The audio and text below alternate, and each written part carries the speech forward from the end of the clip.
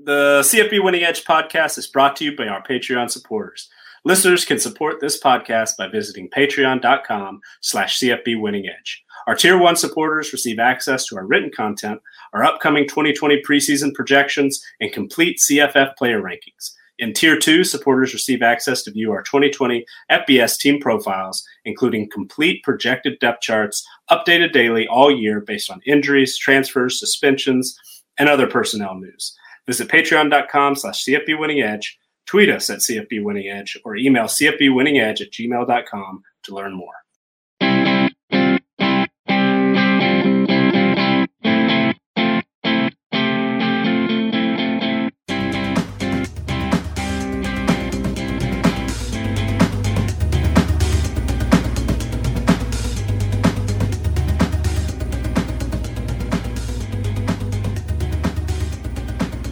Welcome back. It's College Football Winning Edge, the podcast edition. I'm your host, Scott Bogman. Follow me on the Twitter at Bogman Sports. And I'm joined, as always, by Nicholas Ian Allen, the owner and proprietor of CFB Winning Edge. Follow him on the Twitter at CFB Winning Edge, and Xavier Triche at Xavier_Triche, TRICHE, to follow him on Twitter. Nick, what's going on? How was the weekend? How's the week? How's everything going? Pretty laid back weekend. The week, for the most part, I've had a lot of things on the to-do list. Got some things done and some new things ready for the month of July for our patrons, and trying to shake off a little bit of a cold or some allergies or something. But excited to talk about the Big Ten and the MAC, I suppose, as well. But the Big Ten is really interesting. A lot going on. A lot of we'll of course get into this, but some of the projections swing wildly compared to other conferences in terms of like who's favored according to our numbers, who would be favored if we looked at just talent, how coaching impacts things. And so it's going to be a very interesting season, hoping, of course, that we get it. It'll be very interesting to see how our numbers shake out compared to what happens on the field. This Big Ten's going to be a test, I think. Yeah, the Big Ten always seems to have like tiers of competition. You have like your top teams that could go in the playoff, other teams that are still really good that could upset anybody, and then Northwestern. So which is in and out of tier 2 and tier 3 for them. But Xavier, how was your weekend and how are you doing, man? I'm good. It's been a weird week for some teams in a conference that we're not going to talk about today. It's been for the Pac-12. I don't know if both of you guys heard it, but it seems like Under Armour is trying to get rid of everybody, not named Notre Dame. But other than that, and we'll get to it in just a second, some not so good news for a school very close to me. But other than that, it's been pretty good for me. It's been pretty good. Yeah. I didn't hear, and I didn't, honestly, I didn't care too much about the Under Armour stuff, but explain that to me. What's happening there? So first and foremost, Under Armour has lost about $500 million in their last quarter. And so it looks like they are trying to liquidate all assets that aren't bringing in revenue. So they essentially said on Monday that UCLA sucks, so we're trying to cancel that contract with them. They said loss of marketability, they suck. Yeah. And then they're trying to cut Cal out of it as well. They're trying to get rid of them for similar reasons. And it looks like what they're trying to do is they're trying to keep all the schools that they're affiliated with, being Notre Dame and everybody on the East Coast. And they're trying any Western endeavors they're trying to get rid of. What the hell? That sounds like an East Coast bias. Sorry, Nick. Go ahead. No, that's all right. One thing I heard, I haven't, dived into it much either, but I saw something about apparently Cal didn't sign their agreement, and so that potentially could allow Under Armour, give Under Armour sort of a free pass, like a year or two at the most into this deal, and apparently they don't actually have like a formal signature. So everybody needs to be fired if that's the case. Like on both sides. Like, what are you doing? You don't have a signed agreement, so what are you doing sending them stuff? And how could you never sign something so that they could easily weasel their way out of this stuff. So, I mean, look, if you're losing $500 million, you're probably not far from bankruptcy anyway. So, I'm assuming all that's up. But also, why isn't Nike sponsoring everybody? Do they only have Oregon? Wouldn't it make sense for Nike to sponsor the Pac-12 since they're close and their headquarters is in Portland or whatever? I mean, hey, would you sponsor UCLA at this point? I wouldn't. No, that's not money I'm willing to put my. But I still hold a grudge for UCLA. Scoring 67 points on Washington State when I picked up their defense last year. So I'm not over it. So especially, and then we talked about this on the last. I was going to say, we talked about this yesterday. Yeah, that we did. I'm still not over it, clearly. So, and I'll never like Chip Kelly. But anyway, we got way more stuff to talk about. But let's take a temperature first here, guys. And you know what? Before we do that, Nick, there's all kinds of new stuff on the Patreon. Obviously, it being July 1st as we're recording this, so a bunch of new stuff has dropped. Why don't you tell us what is new on the CFB Winning Edge Patreon? Yeah, so obviously, right now we're setting up or in full swing, basically, our preseason projections and prediction previews, basically, conference by conference previews. And last week, if you missed it, we did the SEC and the Sun Belt. But today, being July 1st, released our full projections for all 130 teams, all FBS conferences. So everything that we are talking about is now available to our patrons. So if you're, everybody who's got access to the team profiles already can see our power ratings, power rankings, all of that. But we have it broken down into, conference by conference charts of the number of games each team favored to win, talent edges where we pull out home field advantage and coaching effects and things like that, and just who's got the most talented team, ran the projected who would win, who would lose, just based on that. Also, take our win probabilities and add those all up for every individual game, gives us our overall projected wins for each team, and then predictions, sort of taking all that information into account and making our best guess on what that final record will be, so that our patrons, if they're so interested, and just sort of for our own educational purposes, going back and seeing what we got right, what we got wrong, and what improvements we can make, so we can compare these to win totals posted by, we've included the current Vegas Insider win totals, and that's what we're going to refer to during these shows, but also, others that have been published in the past, DraftKings, and then some updated ones that I'm sure we'll be getting in the next few weeks as we get closer to the scheduled kickoff. But anybody who is interested in not waiting for us to talk about the Pac-12 or the AAC or whoever else is later on in the schedule, all of that information is available to our patrons at patreon.com/CFB Winning Edge for our supporters who are interested.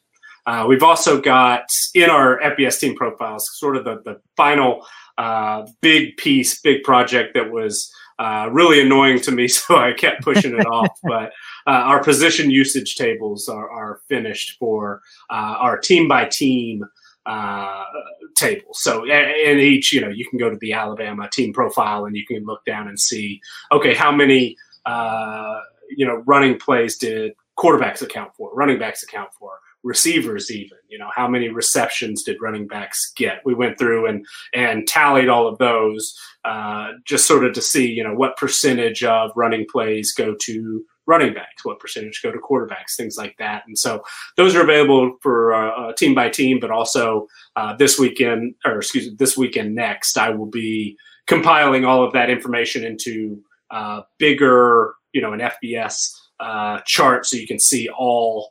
130 in one place, and then I'll actually be breaking it down so a file that's just quarterbacks only, so you can look and dive deeper in. I think this sort of thing is going to be probably most useful to like CFF players when you're looking for what teams whether it's a coaching change or whatever. You can look at past teams and see, okay, how often did they run the quarterback? How often did they throw to the running back? That type of stuff. But I think everybody, might find it interesting, but I think it'll be particularly useful for college fantasy football players. And this is the right, I shared it on the screen here, Nick. This is the right screen, right? Where that's it. Yeah. Keep scrolling down a little bit. Yeah, so those are all the, so all that they're down at the bottom. So you'll be able to look at, who sexy right here. I love this. How the wide receiver one, what percentage of receptions went to the number one receiver, because some teams spread it around a little bit more than others. Some focus on, one main guy.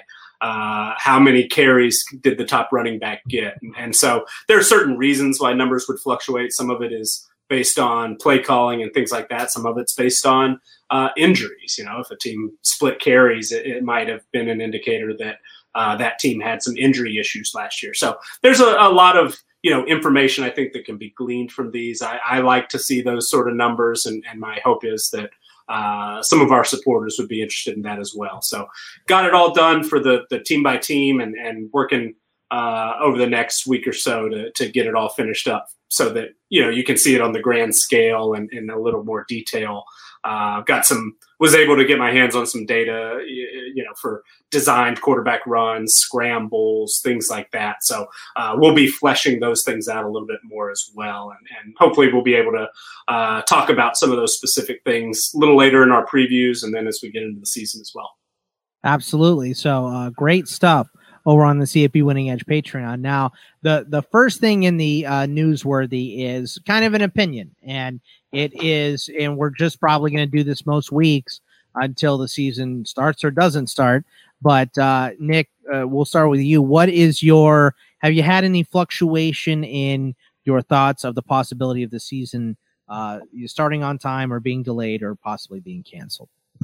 So this time last week, I mentioned that I was, I think, more pessimistic than I had been in a while. And I don't know that I've gotten more pessimistic, but I'm not necessarily feeling great. With everything that's happened in the last 7 days hasn't necessarily made me, feel more optimistic that college football is going to look similar in 2020 to what it did in 2019. So I'm a little bit worried, but hopefully, there does seem to be a little bit more momentum. We're seeing a lot of coaches all across the country, politicians all across the country, telling people wear a mask if you're going outside. And specifically, I know in some southern states, it's finally being marketed more of like, hey, if you want college football season to happen, wear a mask. And personally, I think that's a smart thing to do. And I also want a college football season, so I will be wearing my mask, and I hope everybody else is as well. But Xavier, you were about to mention something, I think, of, definitely a sign of unfortunate things that were happening that maybe are a concerning sign. So Xavier, hit us with it. Yeah, I mean, I'm muted. Okay. It's been. I've talked about this, and we've had conversations with this for a while now, talking about how we don't know what this means for the FCS level, and how those are the people that we're probably fearful of the most won't be able to have a season. Well, earlier this week, Morehouse has decided to cancel its season for 2020. I have a lot of friends who have played for Morehouse. I have some who still play for Morehouse. So this really hit home for me, and it was kind of the first sign of some of these schools aren't going to be able to do it. A lot of these schools have the opportunity now to make that kind of decision. And with a school like Morehouse, who really is one of those few FCS schools that don't have that much of a problem with funding, for them to cancel their football season shows that the pandemic is what is the majority reason versus funding, like we've talked about with some other schools. So it was something that had me a little bit down in the dumps when it comes to football a little bit, because when a school of the size of Morehouse decides to end their program, it's kind of like, or in their cancel their season, it's really a slap in the face for all the schools who don't have the funding that Morehouse do, that don't have the ability that Morehouse have to pay for these situations. And it just makes me fearful for a lot of FCS programs that may not be able to afford to play this season. And it makes me hurt for the kids, who won't be able to play for the season either. Yeah, and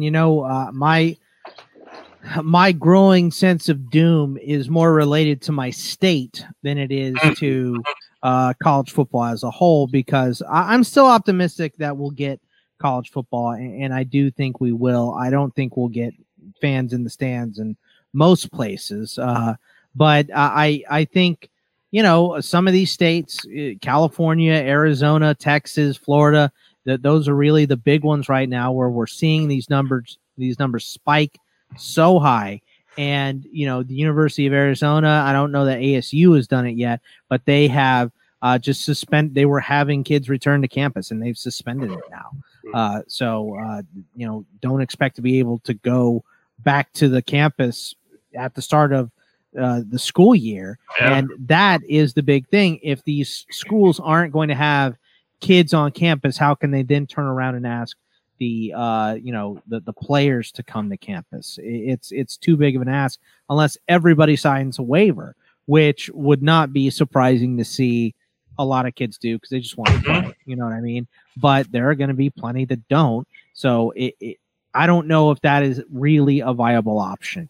And the problem with college football versus other sports, we're seeing baseball is coming back. There are many players opting out there. Basketball has even more players opting out for their restart. But, that they're all under one organized union in the NBA PA, the MLB PA, the NFL PA.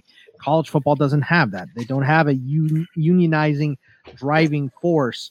So it's hard to set a standard or even enforce a standard because of that. So that would be my concern. But I think we'll learn a lot for college football in the next month, seeing baseball come back, seeing basketball come back, which could, lean us more towards, I still think we're going to get college football. It may not be the same. We may not be able to keep the schedule. Some teams may not even play, but we'll get some form of college football, which is why on all the CFF shows I do with Nick and with John and all those places, I say, wait until the last second to draft. Wait until you possibly can, the latest you possibly can to draft, so you have all the pertinent information. Because if you draft, Josh Fields and Ohio State says, nope, we're not playing, you're going to be pretty pissed, and you should be. So, it's that kind of thing that we're waiting for. But in the meantime, while we're kind of looking to see if it starts, you can place bets, and you can always get that money back. And right. So, obviously we're going to be talking win totals today in the Big Ten and the MAC. But a couple other newsworthy things here. Kylan Hill and the Mississippi State flag. Holy crap. That was so fast. I couldn't believe it. I was kind of, before with Kylan Hill, I was saying, that's a big ask. But, he was one of the main forefront, pushers of this narrative, and it got changed like that. So I couldn't be more happy about it, and I'm happy that we're going to get Kylan Hill seemingly back going. So, Nick, your thoughts on Kylan Hill and the Mississippi State flag and all of that? It was really fast. Yeah, it was. And this time last week, I think I said that, I was nervous that I wasn't super optimistic that it would change this quickly, obviously. But kudos to Kylan Hill, his teammates, the schools in the state of Mississippi that got all the coaches together, sent them to the Capitol, and helped lobby the legislature there to pull down the state flag. And they, as I understand, I believe there'll be a vote in November on a new design. But they, within the period of just a few days, less than a week after Kylan Hill sort of said, bring it down or I'm not playing. And then, got backed up by a lot of folks got backed up by a lot I distracted. That's my fault. So I distracted these guys with a note in the chat. That's my apologies, Nick. I didn't mean to catch you off guard there. No worries. But yeah, I mean, I lived in that state for a couple of years, and sort of it gave me an experience that didn't make me think that this would happen this quickly. But we're in a moment right now, and players, especially at the college level, have realized sort of the power they have and have stepped up to use that power to create real change. And kudos to Kylin Hill and his teammates and the intercollegiate athletics folks in that state were able to put things, move things in the right direction and bring the flag down. And I personally think that's a great thing. Yeah, Xavier, your thoughts on this? Because, I mean, Nick and I talked about it a little bit yesterday on the ITLCFF show, not as in depth, but just the quickness that this happened with was utterly shocking to me. I was kind of like, come on, man, please don't say that, because that means you're probably not going to play. That was my first thought process was, please don't say this, but it changed so fast. I think people are just ready for some real change, and that's good. We've been, for the people who have been to Mississippi here, let's just be honest. It's Mississippi. The likelihood of them changing anything is slim. The likelihood of them changing their state flag was even slimmer. And for it to have happened as quickly as it did, just I think, like Nick said, and like Scott, you said, talks about the times that we're in right now. This was a state that it took them to 1994 to ratify the Civil Rights Act. So just kind of give you an idea of the difference of where Mississippi has been in its lifetime before. So for this to happen, it's amazing. Shouts out to Kylin Hill and both schools, because I think if there was any kind of divide anywhere, then this would not have happened.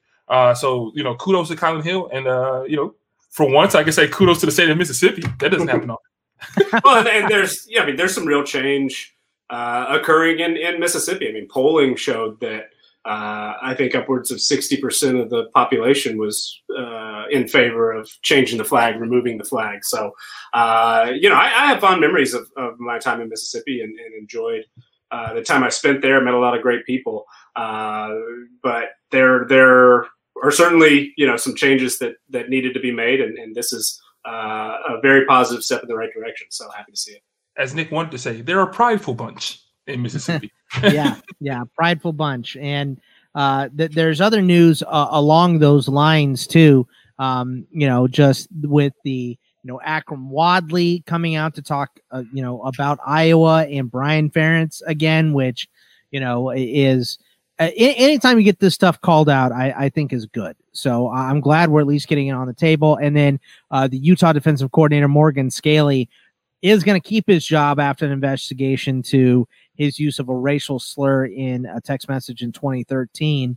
But that's it. To be honest, I don't know a lot about that situation. I read what Akram Wadley wrote. And I've been connected to Akram Wadley for a long time because I thought he was going to be so good. And he didn't even get drafted. He had a terrible combine. So I had to take a bunch of crap for that. But I'm glad, he was able to call this stuff out. We were talking about it a little bit pre-show, Nick.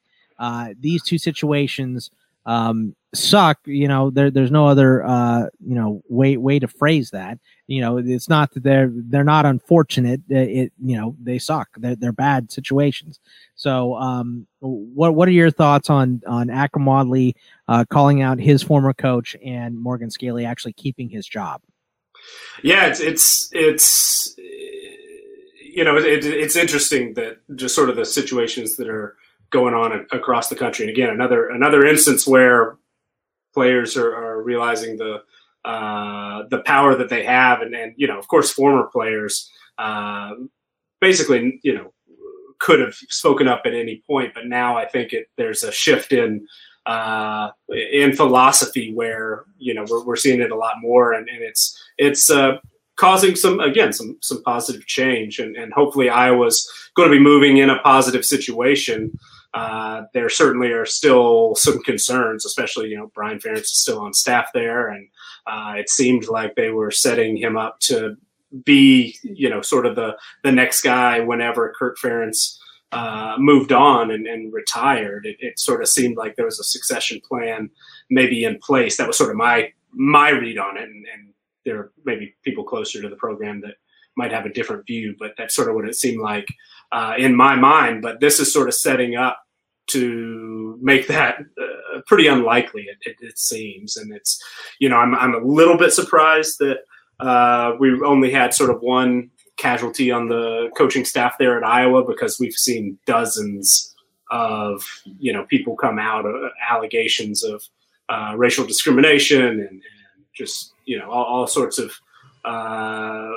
very unfortunate things, They can't be far away from the broom, right? Yeah. I mean, we'll of course see, but it's, I mean, we'll see. But I mean, Ferentz himself, Kirk Ferentz is close to 70, if not already 70. So you have to think that it's probably coming time, but I would now feel that, Brian Ferentz probably would be an underdog to be the successor. And somewhat similarly, there was sort of a handshake or spoken agreement that Morgan Scaley was the head coach in waiting at Utah whenever Kyle Whittingham stepped away, and sort of part of this investigation. One of the things that happened is he recently agreed to a raise that was going to pay him over $1 million per year, and that has been cut back down to his previous salary, which still really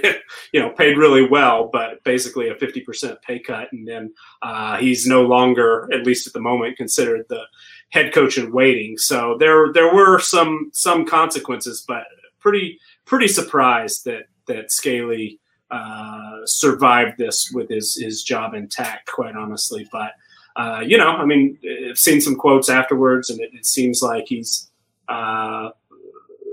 seems like hopefully that he has looked inward and making some changes and accepts full responsibility. So we'll see. It's up to the players, and it's up to the program as far as if they will accept him, and that goes for everybody at Iowa as well. So it'll certainly be interesting to see how it all plays out with both teams, but a little bit surprised that he survived specifically. And then, Iowa's going to be something to watch, and I'm sure that'll come up when we talk about them in a little bit more in depth as we're previewing a little later in the show.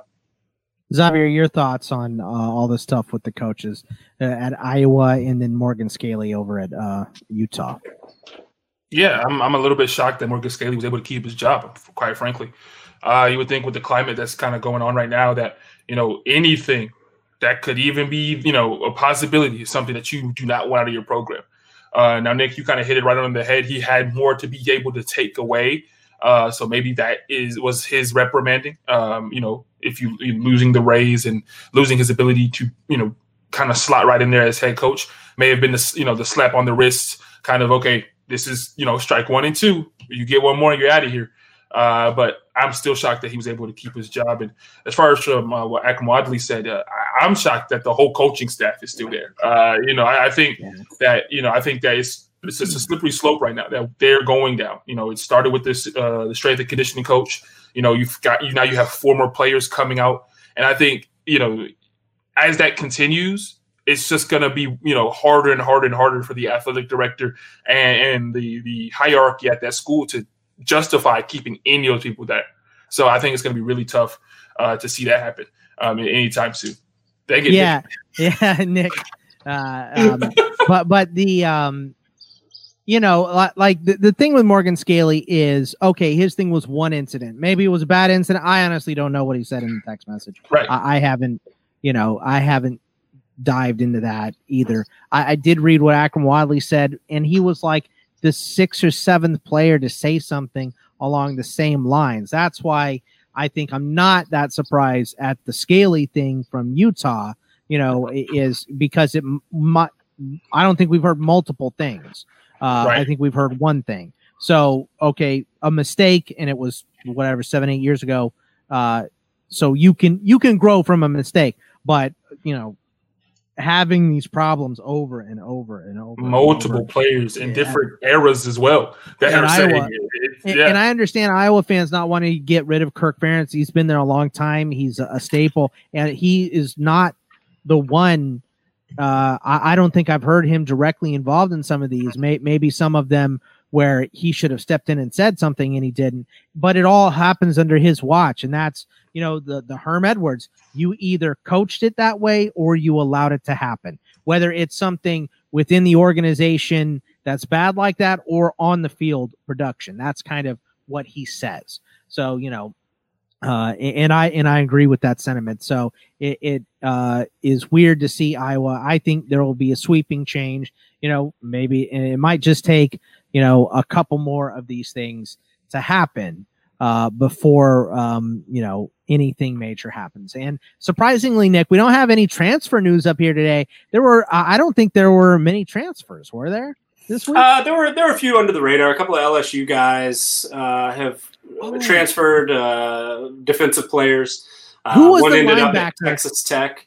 I specifically remember the linebacker.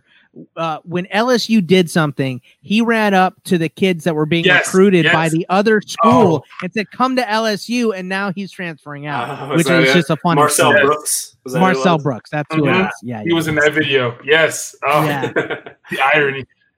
and then a senior safety, Eric Monroe, who played in 28 games, made a start, transferred to Texas Tech, and so probably a pretty high likelihood that he plays a lot for the Red Raiders, if not starts. So it's interesting because LSU has had more transfers than I would have expected based on especially the coming amount off of Natty.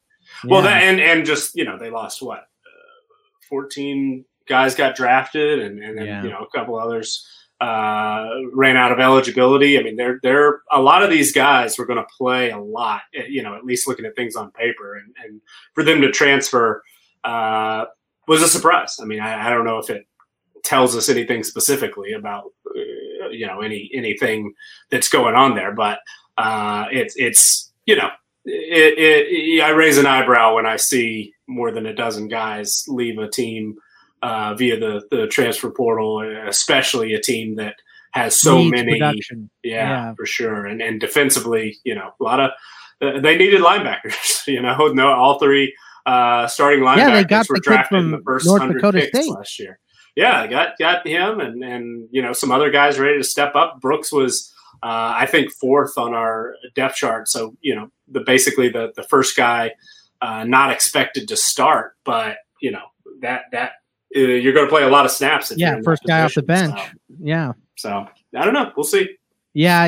And I've seen some waivers being, I think NC State got a couple waivers today.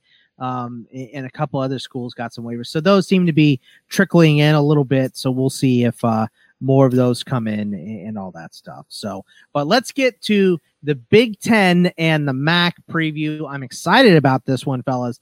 I mean, should we just, Nick, start at the very tippy top and go to Ohio State, who in the Big Ten is ranked 1, ranked 3 in the country. And I mean, the Big Ten East 1, but they got a crazy high team strength rating here, and they're favored to be 12-0. They got talent edges in all 12 games.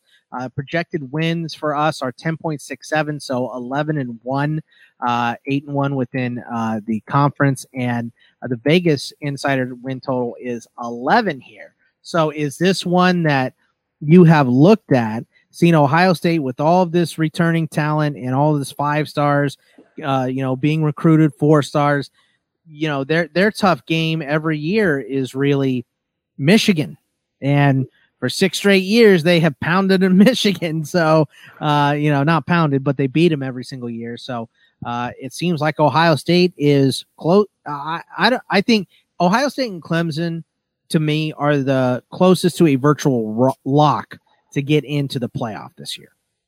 Yeah, it seems that way. And I mentioned it in a long preamble last week for sort of where all these ratings and rankings mean specifically. But if you miss that, our projections, which are not based on opinion, they're based on our individual ratings and math and probabilities and things like that. They're pretty conservative, so it's pretty rare. I think only I think only one team we actually predict to go undefeated, and that's Clemson.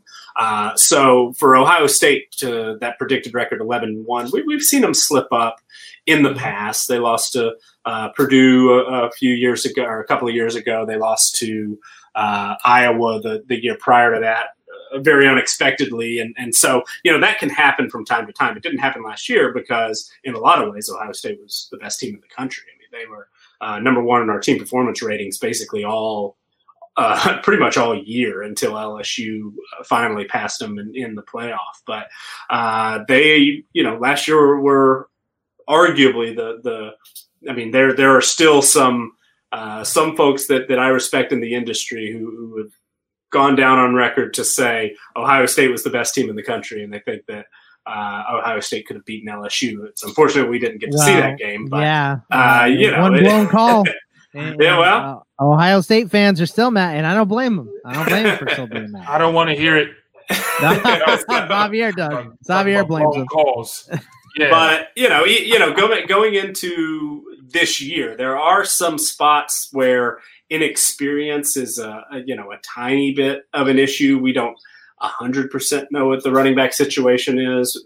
There's no quote unquote starting receiver returning, even though the receiver group is arguably the most talented in the country. They're actually number one in our position strength ratings. But, the secondary is inexperienced. Shaun Wade's the only returning starter, but everybody else is so talented. Ohio State, according to our roster strength numbers on offense, they're number one in the country. On defense, number one in the country. Overall, number one in the country. This is the most talented team in the country. Our numbers do think that they have the best receiving core. Our offensive line numbers, they're only number 4, but a lot of evaluators think that this is one of the top 1 or 2 offensive lines in the country as far as, what they actually look like on film. And Justin Fields, probably the number 1, if not number 2 quarterback in the country. So, there is so much elite talent on this team. Really, there's no weaknesses. You look through their top 20 and everything, even, the secondary that lost, 2 first round picks and another guy got drafted. They're still a top 20 unit, second best secondary in the Big Ten. So it's an absolutely stacked team. But I do think that it's going to be really, really hard to go undefeated, partly because 2020 is going to be so weird, partly because they play both Michigan and Penn State. When if you look at they got Oregon on the road week 2. They do. That's a great point. And so, we expect them to win each of those games by a fairly big margin. We wouldn't necessarily call any of them toss-ups, and only one is projected to be within one possession, and that's on the road at Penn State. And, if that were a whiteout situation, 110,000, however many folks there on a Saturday night, that's an incredibly difficult place to play. It might be a whiteout situation, but it'll be because they covered up all the stands. Right. With a white banner. Right. Yeah. So, we talked a little bit about it last week, like I said, in that preamble, that home field advantage, we might have to make some adjustments to what these projections look like based on what we hear officially as far as fans and stands and things like that. So, that situation, that Penn State game, they would be favored by about a touchdown if home field advantage were not part of it. Right now, they're favored by about 4 points, which equates to a 59% win probability. So, you think, okay, they play that game 10 times, Ohio State's going to win 6 of them. That's fairly close to a toss-up. We've got a 69% chance that they'll beat Oregon. We've got a 77% chance that they beat Michigan. If you look at those on average, absolutely, we expect them to beat each team individually on a given day. But you add those probabilities up, and on average, they're going to lose a game. We just don't know which one it's going to be. So Ohio State is absolutely a national championship contender. They are my favorite to win the Big Ten, and they are the most talented team in the country as far as our numbers go. But it's going to be very difficult to go undefeated. And it's, if they slip up, it's just sort of seeing where it would be. And I think if anybody can catch them, we'll get to this in more depth here soon, but I think Penn State could be the one to do it. So 11 wins, they're projected. And we're all picking over or under. And you did some nice tap dancing there. Don't let me don't let me dive out of it here. But are you going over or under on 11? So our win projection is technically under 11, 10.67, okay. Round that up. However, and as much as I was sort of, I guess, being the devil's advocate, if I had to choose, and this is not one I would suggest. Yeah, and I understand. But I probably would go over just because they are going to be the more talented team every week. I have liked what I've seen out of Ryan Day. He doesn't have a perfect head coach rating despite his almost perfect record, just because we only have, one year and 4 games the previous year of track record. So there's still a little bit that we don't quite know, but I basically have seen all I personally need to see to know that he's one of the top coaches in the Big Ten, if not potentially in the country. So I think Ohio State has what it takes to run the table. I would personally side over, but I'm not going to be at all shocked if they lose one game. Probably would be shocked if they lose 2, though. So if you choose the over and they hit 11, then it's a push. But I would have to lean over. I don't think I'd bet on any team to go undefeated. I think that's a foolish bet either way. So if the number is 11 and you have to hit 12 to win that, I wouldn't bet it. If I had to pick, because the 3 of us are picking for this, I would pick Ohio State to win 12 games, because I do think that they're going to win all of these. If they lose one, I won't be shocked if it's a drop on the road at Oregon week 2, especially with this year being weird. But I think because Oregon is switching quarterbacks this year and they have less experience, I think that they're going to beat Oregon. The hardest game is at Penn State. I think they're just too good for Penn State still. Wouldn't be surprised if they drop that one. And then the last game that I think they could lose, because I think they easily win everything else, is against Michigan, but that is also at home this year. And Michigan lost their starting quarterback too, and they're keeping theirs. So for me, it's easy Ohio State to win 12 games this year. If they drop one, I'm going to be surprised. Xavier, you seem to be kind of in that same boat where we're all going to pick over on them. No, I'm going under. I don't like week 2 versus Oregon. There's just something, yes, they don't have the fan base out there. It's not going to be raucous up there in Oregon. But there's something about going to the West Coast, second week of a weird year. You're just trying to get acclimated. You're just trying to get the momentum going. And you have to go play on the West Coast, which is never easy to acclimate to that time difference. It's never great to play that game. It is y'all East Coasters are wussies. It's fine. It's not that hard. It's not fine. Anytime I go to the West Coast, I suck for like 2 days. So I don't like that game. I don't know what it is, but Ohio State every year has a game where they play only one half of football, and I think it's going to be that game. I think they may lose to Oregon. And when I look at the rest of their schedule, yes, I think the Penn State game is a circle game. I think that game is going to decide who wins that the east side of the Big Ten. And I just have this feeling that regardless of whether or not it's a whiteout with 110,000 people there, Penn State's going to be up for that ball game and going to win that game. I think Micah Parsons is just going to have an amazing game, but I think they're going to get it done. And so I'm going to go under for Ohio State. I don't like 11 wins. Nick said it last week, and it kind of really made me rethink a lot of my opinions on teams.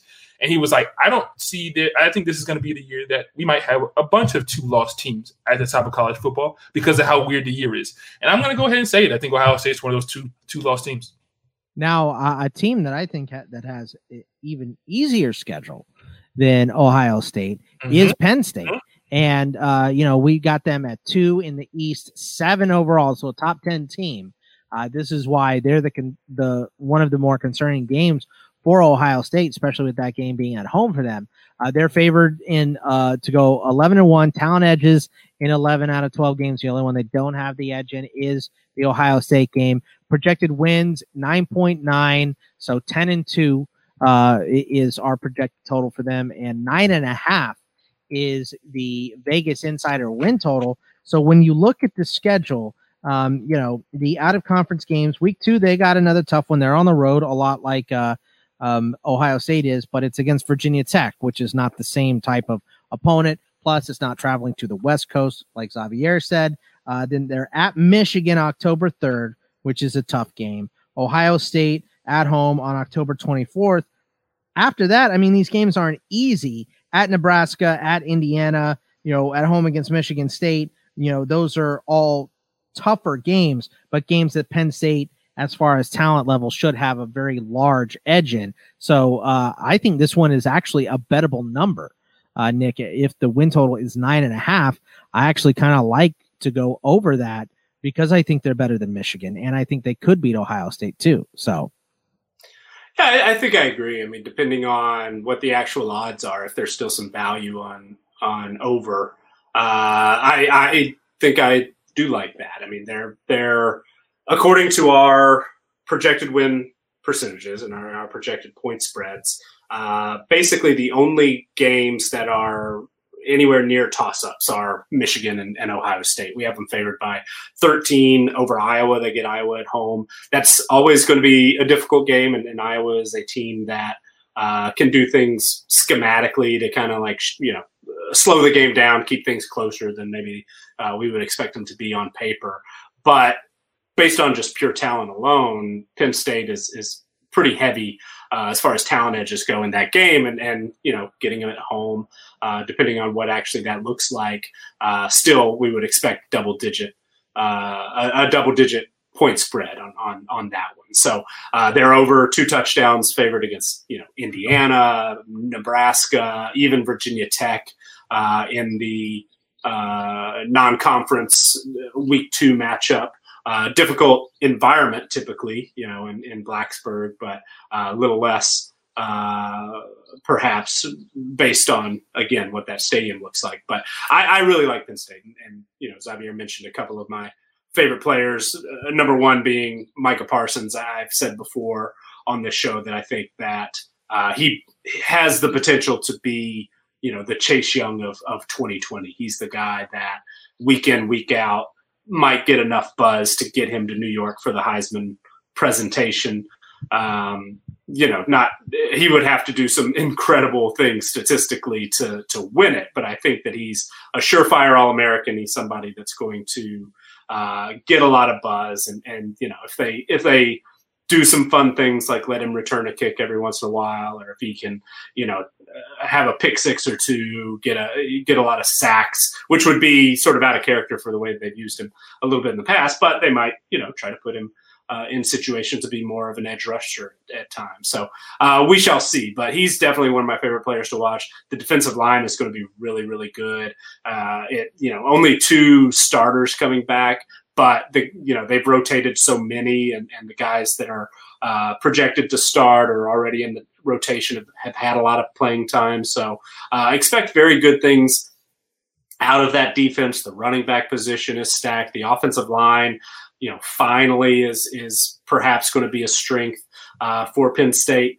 You hope Sean Clifford takes a little bit of a step forward in year 2 as a starter. He showed some good things at times last year, but I hope he takes a little bit of a step forward, and they are going to need somebody to step up in the receiving corps. Pat Freiermuth might be the best tight end in the country, but they're going to need a playmaker. They're really going to miss KJ Hamler as a wide receiver. So hopefully, again, somebody will be able to step up there. They get a little bit better quarterback play, and I think the defense is good enough to compete with Ohio State, whether or not they can actually knock them off and get to the Big Ten championship. But if what Xavier just said, comes true, and Ohio State loses 2 games, I think Penn State absolutely is a playoff contender.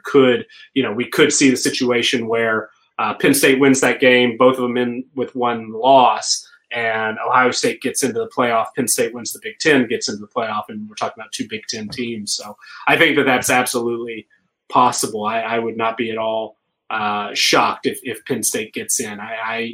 Before I really started running the numbers in my own sort of pecking order, in January when I was kind of thinking about who would be coming back and looking at who I expected to leave Ohio State, things like that. I thought Penn State was going to be, ranked 4th or 5th.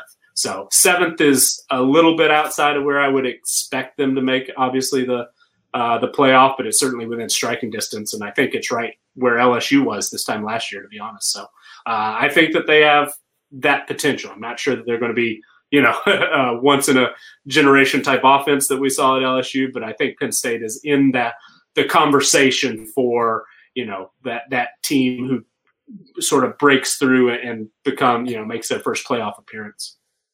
Xavier, your thoughts on Penn State? Oh, well, first, Nick, Oh yeah, I forget. He avoided the over/under question again. I do. Yeah, sorry. 9.5. So, I think the total. I think over. I feel pretty good about over. I mean, anytime our projected wins go over the win total itself, I feel pretty good about, because that projected win total is relatively conservative. So you get 9.9. They've got 2 losses to play with. I feel pretty good about that, because I think they can split. I think they should split Michigan and Ohio State. And I think they're pretty heavy favorites over Iowa and Virginia Tech. So I think 10 wins, anything less than 10 wins would be a pretty major disappointment for this Penn State team. Yeah, Xavier, what do you think about Penn State this year and that 9.5 total? Oh man, Nick put me in a weird position. When Nick said that there could be 2 Big Ten teams in the playoff this year, I was like, I might want to change my prediction on Penn State right now. I don't know if I can allow that to happen. I'm gonna go over. I think this is a team that has a very favorable schedule. When you look at their schedule, it's very jam-packed in the middle, which is something that they are going to benefit from. They get Michigan, Iowa, and Ohio State, 3 games back-to-back weeks. That gives them a lot. That gives them a good window to focus on those 3 games and get them over with. And it really helps college kids to allow them to play competitive games back-to-back, because it doesn't allow them to lull over and play a bad team and be looking to a better team in the future. So I like that for Penn State this year. I will say, I don't know if we're giving enough credit to Virginia Tech and them having to go to Blacksburg. I don't know if it will be a trap game for them at that point. The other game that I have to have circled is, we talked about them a lot, and we'll talk about them in this episode, but we don't know what Nebraska will be next year. But we'll have a really good idea of what they are when they play Penn State on the 7th of November.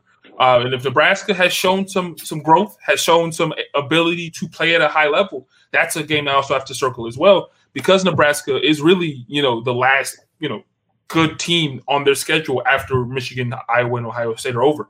So I'm going to go over. I think Sean Clifford makes that next step. It's going to be really tough without, KJ Hamler being his number 1 receiver.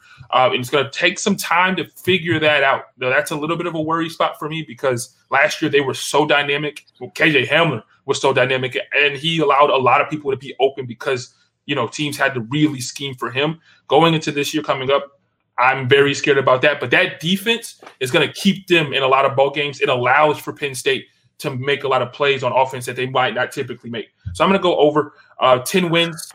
So there's going to be 2 teams in the playoff by my estimation. I'm not happy about that. Yeah, I don't think there's going to be 2 teams out of the Big Ten in the playoff, but I do think Penn State's really good. I would go over on that total. I can't remember if I said it or not already, but I'm easily going over on that total, because I think the one game that they lose is Ohio State. Mm-hmm. So I do think that they win the rest of the games. Now, the next team here is Michigan, and we do have to remember, for as much crap as specifically myself and Xavier give the Wolverines, Nick doesn't, because Jim Harbaugh is his cousin, clearly.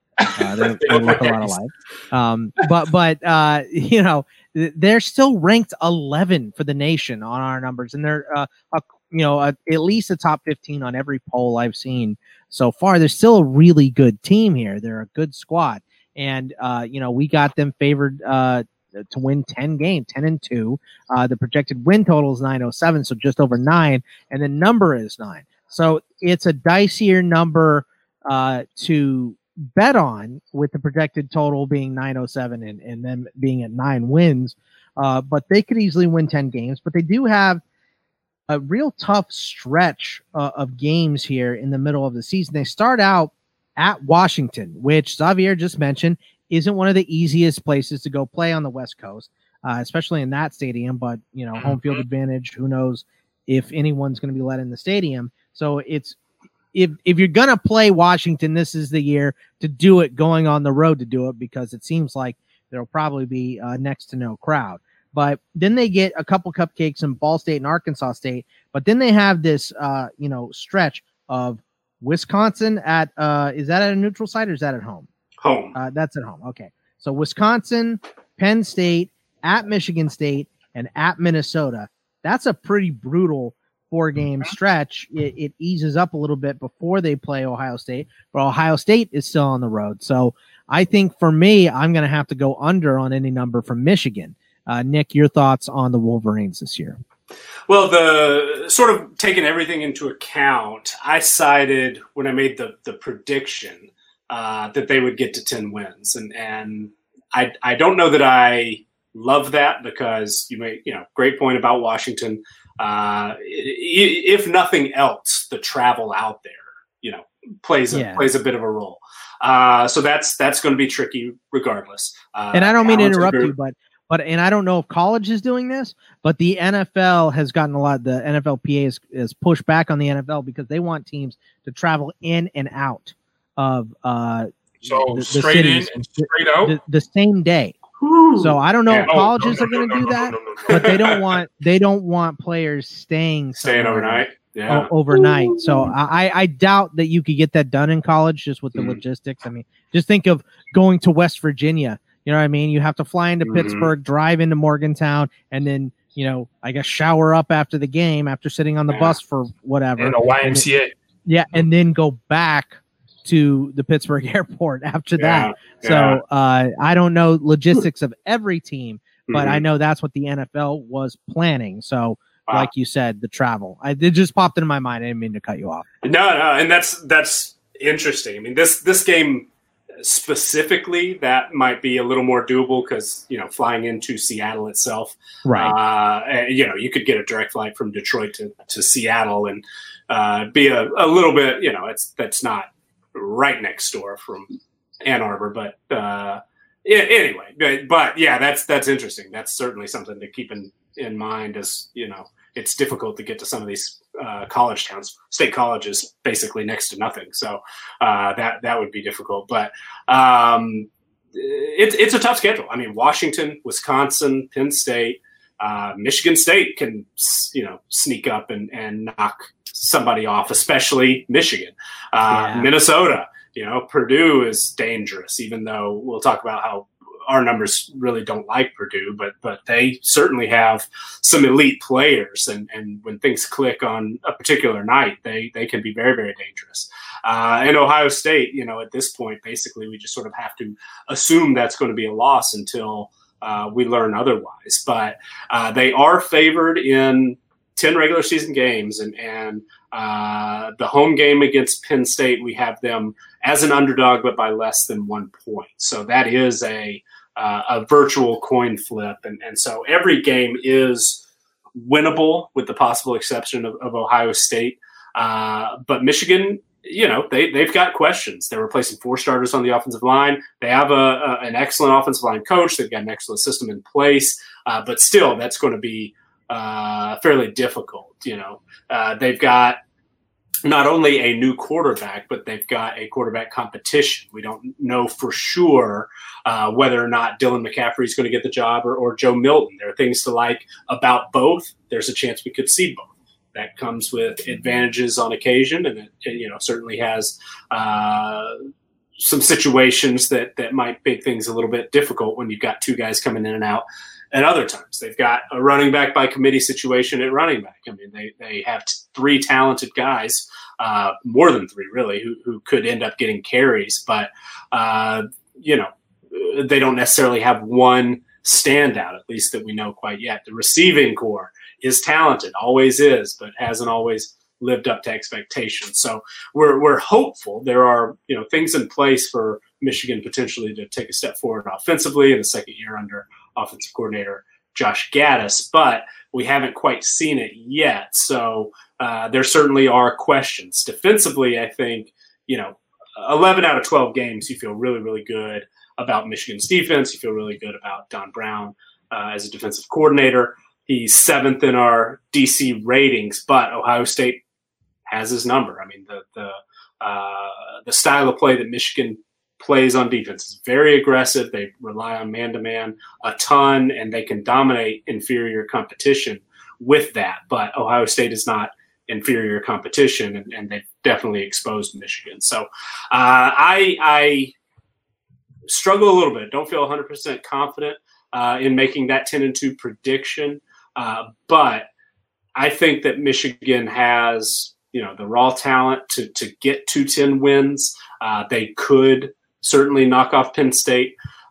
So that would allow them, of course, to slip up against a Wisconsin, against a Washington, or against somebody that would be completely unexpected and still get to 10 wins.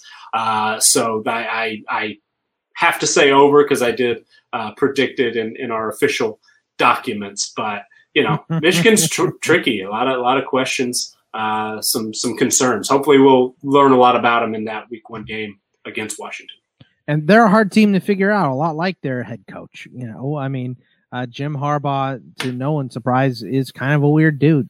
He's the only guy I've ever cited with Colin Cowherd over, cited Colin Cowherd over him when he was acting weird on Colin Cowherd's show. But there's no doubt, Xavier, that the talent is there. But I think this isn't the year we should expect Michigan to beat Ohio State. I don't think. I think, there was a blown call in a game a couple years ago, which I know you don't want to hear about, Xavier, because you can't, have a whole game come down to one play. But if there's, I think if there's one team that could ever complain about one call, Michigan got hosed a couple years ago. And I feel fairly confident saying that. So, what are your thoughts on this season? It just, to me, Michigan is going to be good, and I think Jim Harbaugh can get over that hump against Ohio State. I just don't think this is the year to expect it. Yeah, this is one of those weird teams. They are a big question mark for me. You look at that team, and for the better part of the last 2 or 3 years, or pretty much Harbaugh's tenure, you've looked at the talent on that team and said they should be better where they are. This year I look at the talent and I go, that's an 8-4, 9-3 team, and if they get to 10 wins, Michigan fans should be ecstatic. The quarterback position has always been an issue since Harbaugh is there, and the offense has sputtered because of it. And I'm not so sure that that's going to change anywhere this year. But I think this year, for the first time, it'll be because of the youth more so than the lack of talent. I think when we look at it at Michigan, it's going to be a difficult situation for them. I'm going to go under because I don't see 10 wins happening. I think that, yes, once again, they have the talent to get it done. I just don't see them putting it all together to do so.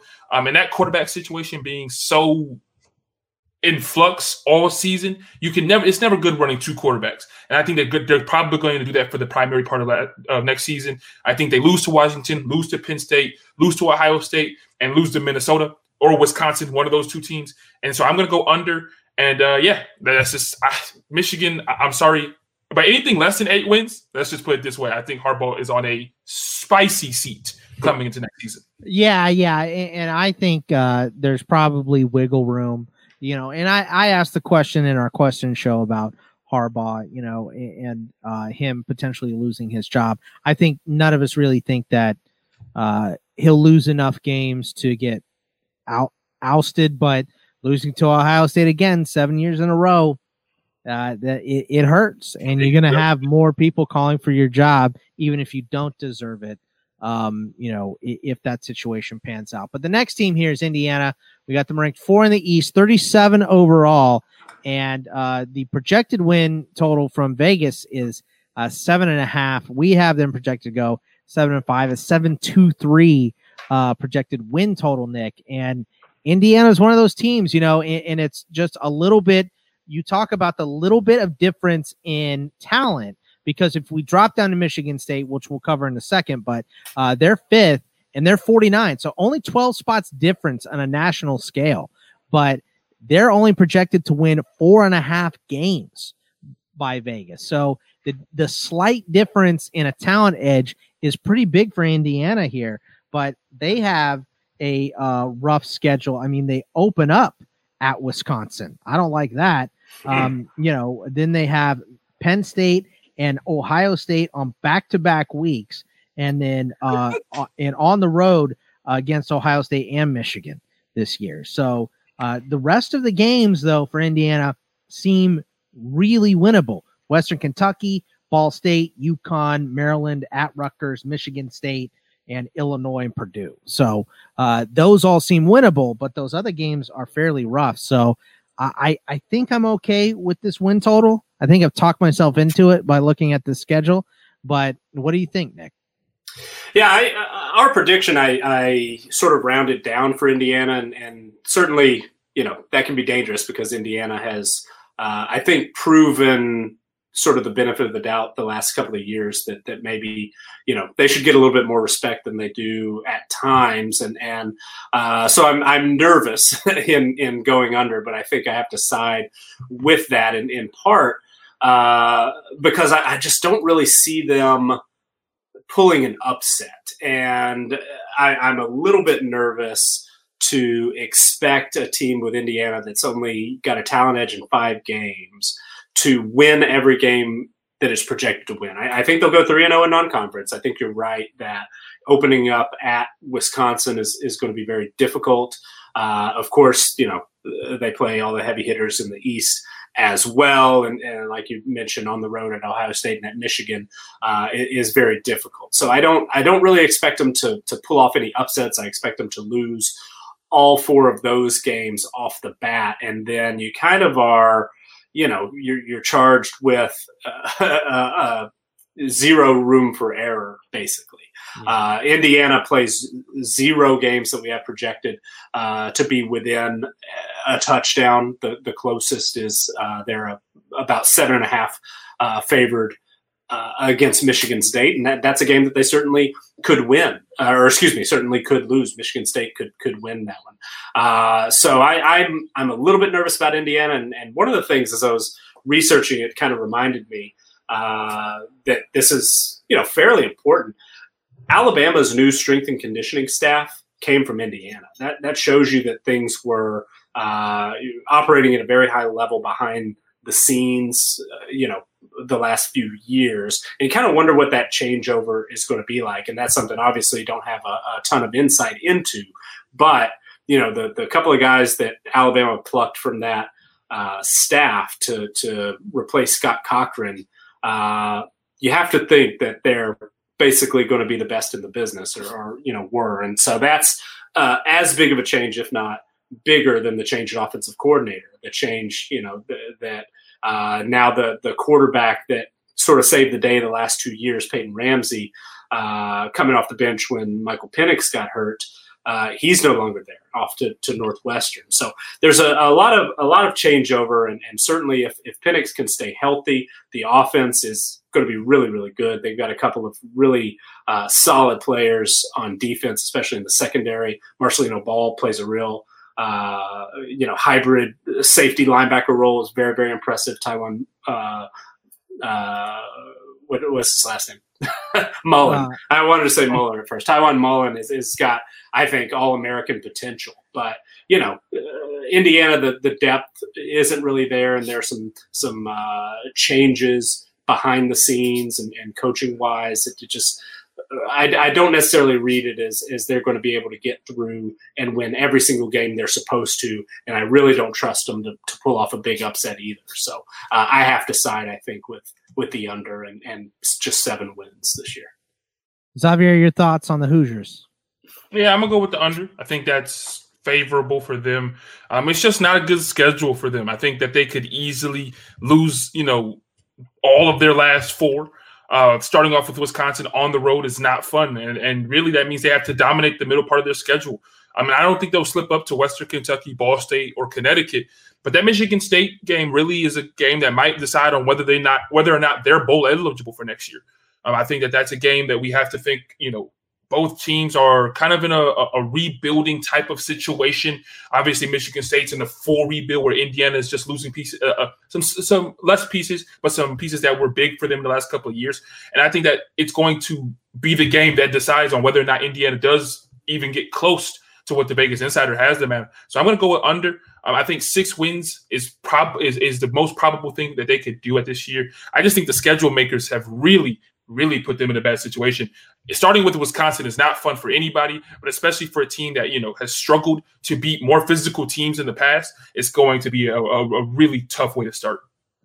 Yeah, I mean, I would have to go with the under 2, and I think, I'm not sure if Nick mentioned or not, but Michael Penix Jr., the quarterback, who, Peyton Ramsey transferred over to Northwestern, he has played, 3 games 2 years ago and only 6 games last year because of injury. And that is a major swing as far as lines go if your starting quarterback gets hurt.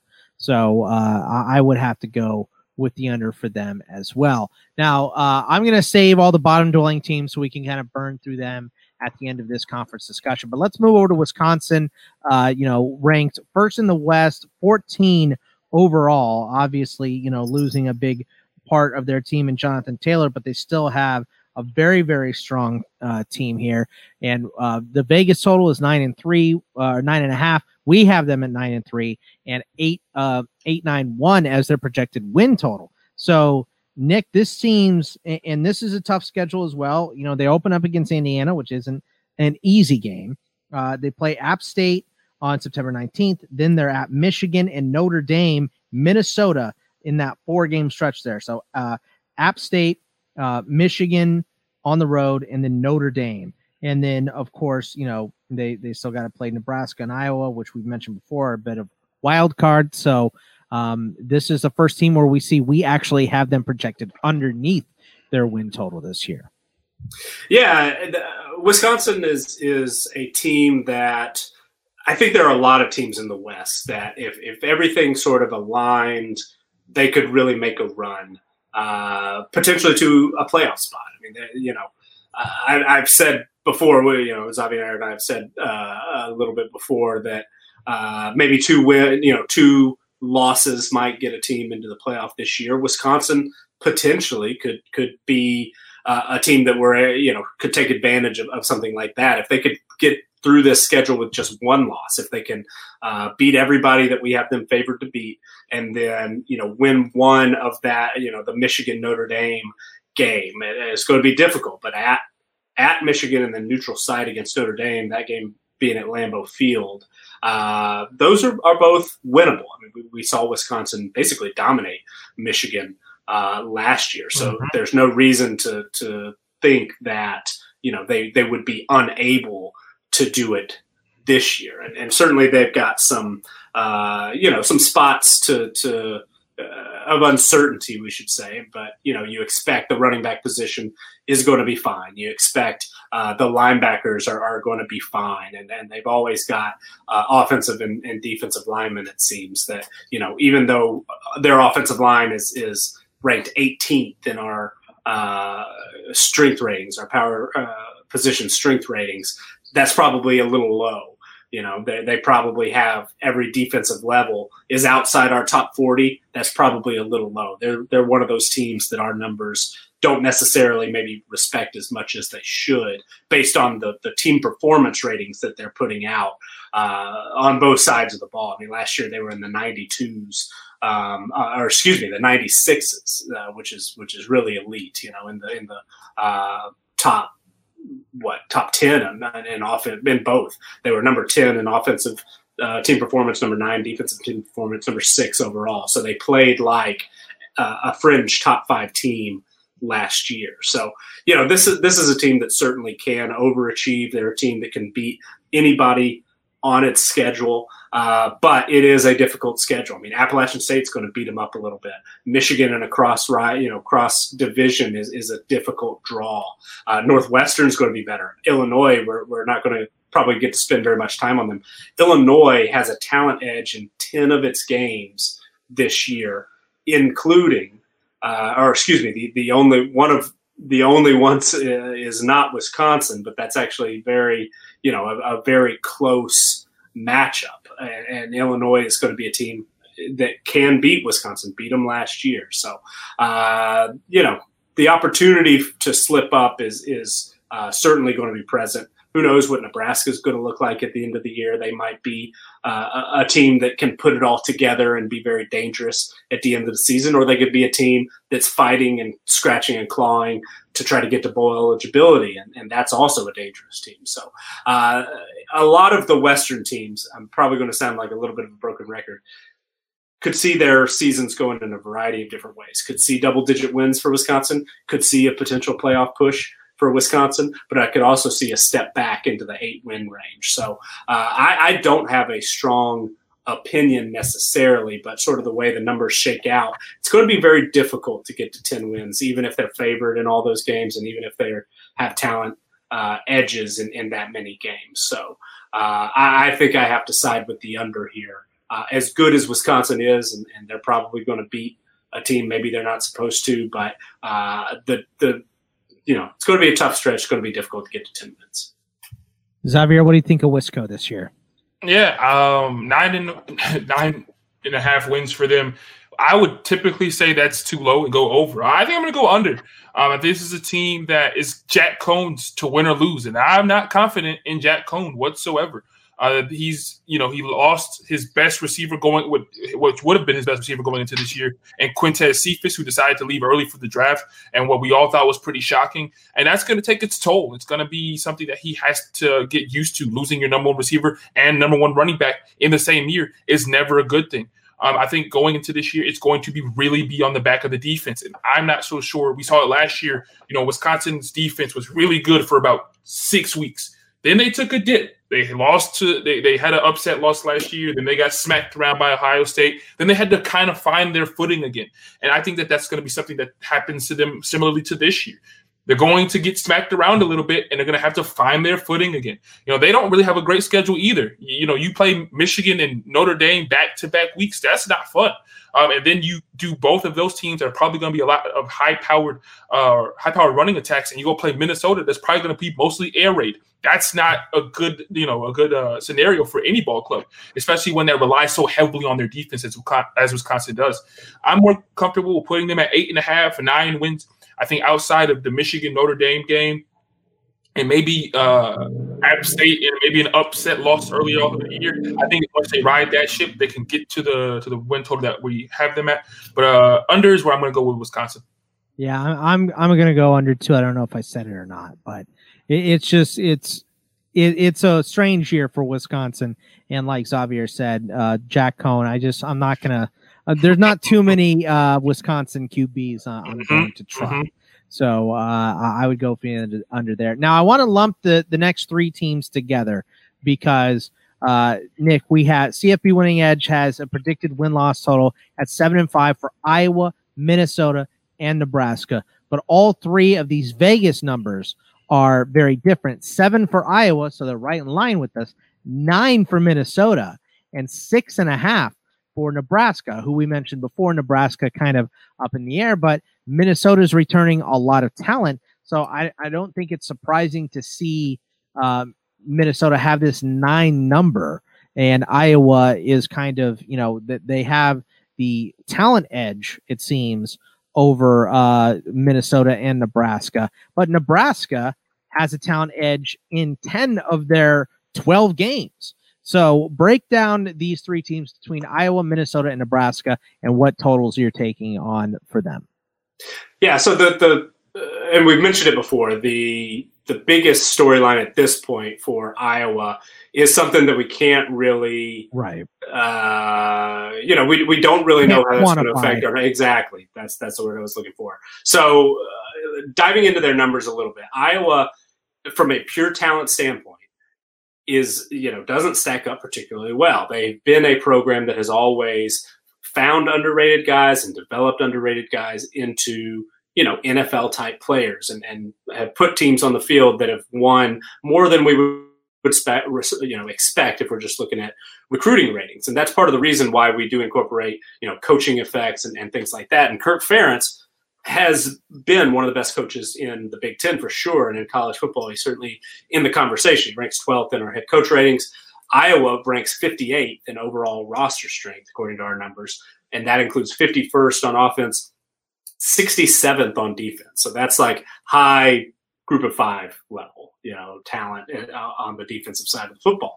And, perhaps that's not respecting them as much as we should. But what that shows to me is, some of those factors that it's very difficult for us to quantify have played a big role in Iowa's success. And if, the weight room, if the culture of the program is something that now is a concern that we thought was, for years we thought, okay, Iowa's got it clicking on all cylinders. That makes me a little bit nervous because our model has actually performed pretty well in Iowa games over the last 2 years. I think we've predicted or projected them against the spread something like 20-6 over the last 2 years. So the way we incorporate that coaching effect has been really spot on for Iowa.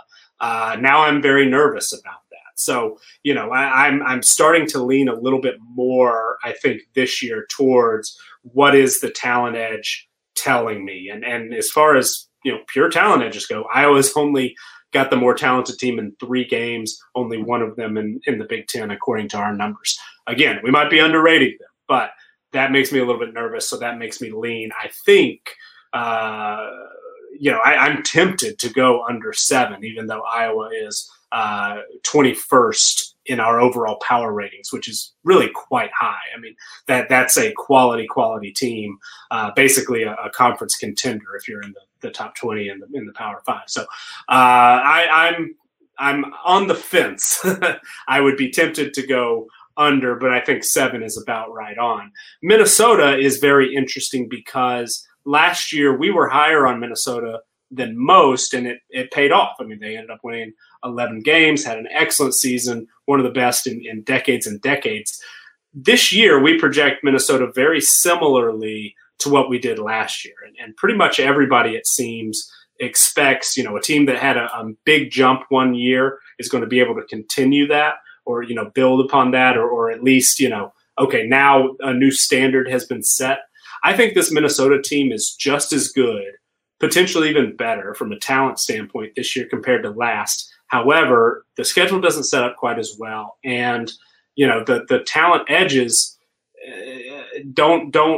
they have fewer talent edges this year than they did last year. We only give them the talent edge in 5 games, only 2 of those in the Big Ten. So, the schedule is more difficult.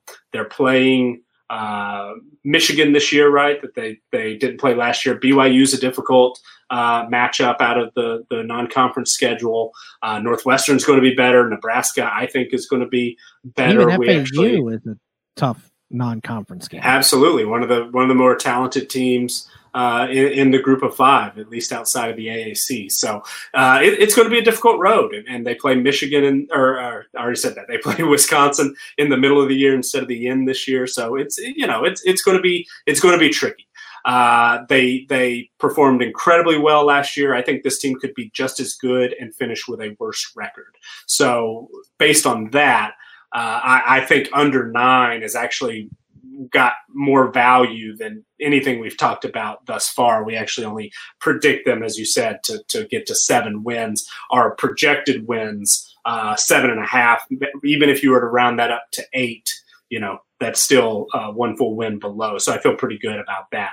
Nebraska, everybody hyped them up last year, and they don't. Absolutely. And there's I think everybody is a little bit gun shy maybe this year to get back on that hype train, and I'm tempted to do it. I think Nebraska, things do set up pretty well for them. I mean, 10 talent edges, that's something. Nebraska doesn't recruit particularly well in the grand scheme. When they've had some top 25 classes in the past, but when you're looking at our roster strength numbers, they are not one of the elite teams in this conference. But the schedule sets up very, very well, especially at the beginning of the year. They should be favorites all the way to the bye week, and then again against Rutgers October 25th. So they should have bowl eligibility wrapped up by the time they travel to Columbus, by the time the schedule gets really, really difficult. And it does. That last 5 is about as tough as it gets. But I could see Nebraska going 7-0 to start and then maybe winning one game out of that brutal stretch, maybe going 7-0 and then 0-5. But even if they were to do that, that gets you to 6.5.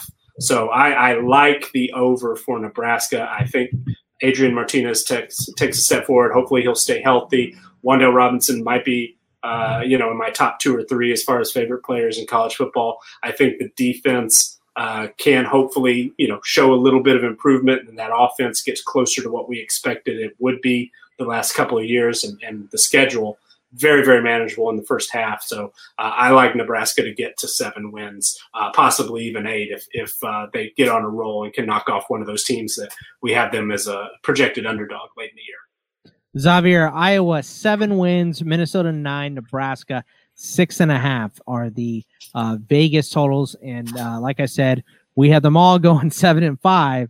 So where are you on the win totals? So for Iowa, I'm going to go with over. I just think 7 is a ridiculously low amount. This is an Iowa team that, barring all the issues going on amongst the ranks there at Iowa, they pull together really well. And I think that's going to happen again.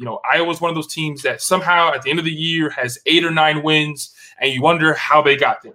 And you look back at their schedule, and it's ugly win, ugly win, ugly win all down the season. And it's going to happen again. Their schedule is very favorable for them. They don't play anybody outside of Ohio State, Penn State, and Wisconsin that I think will finish with double digits this year. I think that's really favorable for them as well. And the non-conference schedule is cake. I mean, they're playing Northern Iowa and Northern Illinois. Enough said. I think that really helps out that team as well. They took Northern Illinois' 2 best players, too. Exactly, yeah, and that's a confidence builder. You get the first week of, they don't play Ohio State till week 6. They could be 5-0 walking into that ball game, and I would not even bat an eyelash. For Minnesota, I'm going to go under. This is a team that I think rode the wave last year. They rode the boat, and I think that's a team. This is going to be a team that plays a tougher schedule this year, and we'll see how good they are. Nick, I think you're absolutely right. They may be better than what they were last year and have a worse record. I have them losing to FAU. I think that's going to be a very tough game for them to win. So talented. I think that they're going to go. I think it's tough to start their season off with Florida Atlantic, a team that's going to, that outside of their head coach change, is bringing back a lot of the talent that they had last year, and it's going to be a high-paced offense. And it's never good coming into a first game and you've had very little time to get conditioning. The first team you play is a team from Florida that runs in circles. So never a fun time. I think also when you look at their schedule, I think that teams are going to figure Minnesota out. I think they came with the element of surprise last year. It's tough to scheme for a team that's never played this well. Point blank, plain and simple. I think in year 2, when everybody schemes for you better than what they did last year, you're easier to beat. And so for Nebraska, I'm on the Nebraska hot train, baby. They're going over, and I got them going way over. 6.5 wins is ridiculous. I think Adrian Martinez, we talked about it, is a dark horse for the Heisman this year. I don't like Scott Frost, but I like Nebraska, and I think 9 wins is where I have them at, honestly, on their schedule. I think Nebraska is a team that has been a sleeping giant for a very long time, and I think it's finally time that they wake up. Once again, non-conference schedule is fairly easy. South Dakota State, Central Michigan, and I know Cincinnati is a harder opponent, but I think they handle that because they are at home. Then they get Northwestern and Illinois and Rutgers. They could easily be 6-7-0 going into Nebraska, into Ohio State as well. That's my feeling too, Xavier, is they're going to be 7-0 going into the last 5-game stretch, but that is a brutal 5-game stretch at the end of the year because you've got Ohio State, Penn State, Iowa, Wisconsin, Minnesota. Those are tough games. That's a tough way to end your year. Yeah, but I'm hoping if I'm a Nebraska fan, what I'm hoping for is I'm hoping that Iowa by this time is completely imploded. Yes. I'm hoping the same from Minnesota, that both those teams' seasons are pretty much dead to rights, and that right now they're just running over them, that you built up enough confidence to lose to Ohio State and Penn State in back-to-back weeks and still come back against Iowa and play well. I'm on the Nebraska train. Let's go, Adrian Martinez. Man, I'm on the Nebraska train too, and I think there's 2 easy bets in these 3. I think we go over Nebraska. I think we go under Minnesota. Iowa's the wild card. I'm going to go the opposite of what Xavier said. I'm going to take the under because I think that Iowa's going to be forced to make changes at the head coach, and they're just going to sweep everybody out of there. And I think at any point from now on, it's too late to make that move. And I think that they may be forced into it. But let's talk about the bottom dwellers here for a second in this conference here, Nick, because we've got Michigan State, Rutgers, Maryland, all projected to be under 500, 5-7, 3-9, and 5-7 for Maryland. And then between Northwestern, we've got at 6-6, but their Vegas total is 5.5 wins, 5 for Purdue and 5 for Illinois as well. So just quickly running through the bad teams in this conference, what do you think about those win totals? So let's start Michigan State, 4.5, over or under on that number. I think they can get to over. We have them projected to win 5. They've got talent edges in 7 games. However, it's, a lot is stacked up against Michigan State with the coaching turnover, with a lot of, the productive players that they had on offense are gone. So it's going to be very difficult, but I actually think that number is too low. I think 5 is reasonable, and getting to 6 wouldn't shock me, but they probably shouldn't expect to be in a bowl game, but it wouldn't shock me if they get there. What about 2.5 for Rutgers? I actually say over on that. Our numbers don't love Rutgers, but the way that the projections shook out, we expect them to win almost 2 conference games. So I rounded that down to just 1, but they knock off somebody in conference play and have some winnable games in the non-conference schedule as well. So I think that in that case, the coaching change shows a little bit of positive result, and they get to 3 wins. Maryland, 3.5. This is the weirdest one to me. Maryland is only favored in 3 games, according to our projections. They have talent edges in 8 games, according to our projections. And they're the lowest rated team in the conference, according to our projections. So it's sort of a wild roller coaster. So I kind of split the difference a little bit. I think that they are better than what our number has. It's really dragged down because of Mike Locksley's I think he's 125th in head coach rating, something like that. So his New Mexico tenure was just absolutely murderous to that rating, and then last year didn't really help. So I think they're better than our power rating because of that. So I think they actually get to 5 wins. I think they get over that 3.5 pretty easily. How about then the other bottom dwellers between Northwestern at 5.5, Purdue at 5, and Illinois at 5? I think Northwestern gets there. They're going to bounce back, I think, in a pretty big way. They played really solid defense last year, and they were just ravaged by injuries. If Peyton Ramsey, can stabilize the quarterback position, I think they get to 6, 7, maybe even 8 wins. Wouldn't be shocked if they're in the mix in the West, to be honest. For Purdue, our numbers really, really don't like Purdue. They like Jeff Brom, and they like the high-end talent, the Rondale Moore, the David Bell, the George Karlaftis. Some of those are some of the best players in the Big Ten, but the depth is an issue. The quarterback position is an issue. You think schematically they're going to be able to compete, but our numbers, just from a talent standpoint, really don't like them. Only give them 2 talent edges, only 1 of them in Big Ten play. So I think it's going to be really difficult to get to 5. Illinois is kind of the opposite story, and very similar in some ways to Maryland, where they're a very talented team. I said it before, talent edges in 10 games. But Lovie Smith, past results have not been great for his head coach rating, so that's dropped him down quite a bit, where they only project out to about 5.5 wins. I did round that up because I think that he's gotten things figured out a little bit. That defense took a big step forward last year, and they've upgraded talent through the transfer portal. So I think Illinois actually gets to 7. I think they've got an opportunity to get to back-to-back bowl games. Xavier, your thoughts on let's start out with in the East, Michigan State, Rutgers, and Maryland at 4.5, 2.5, and 3.5.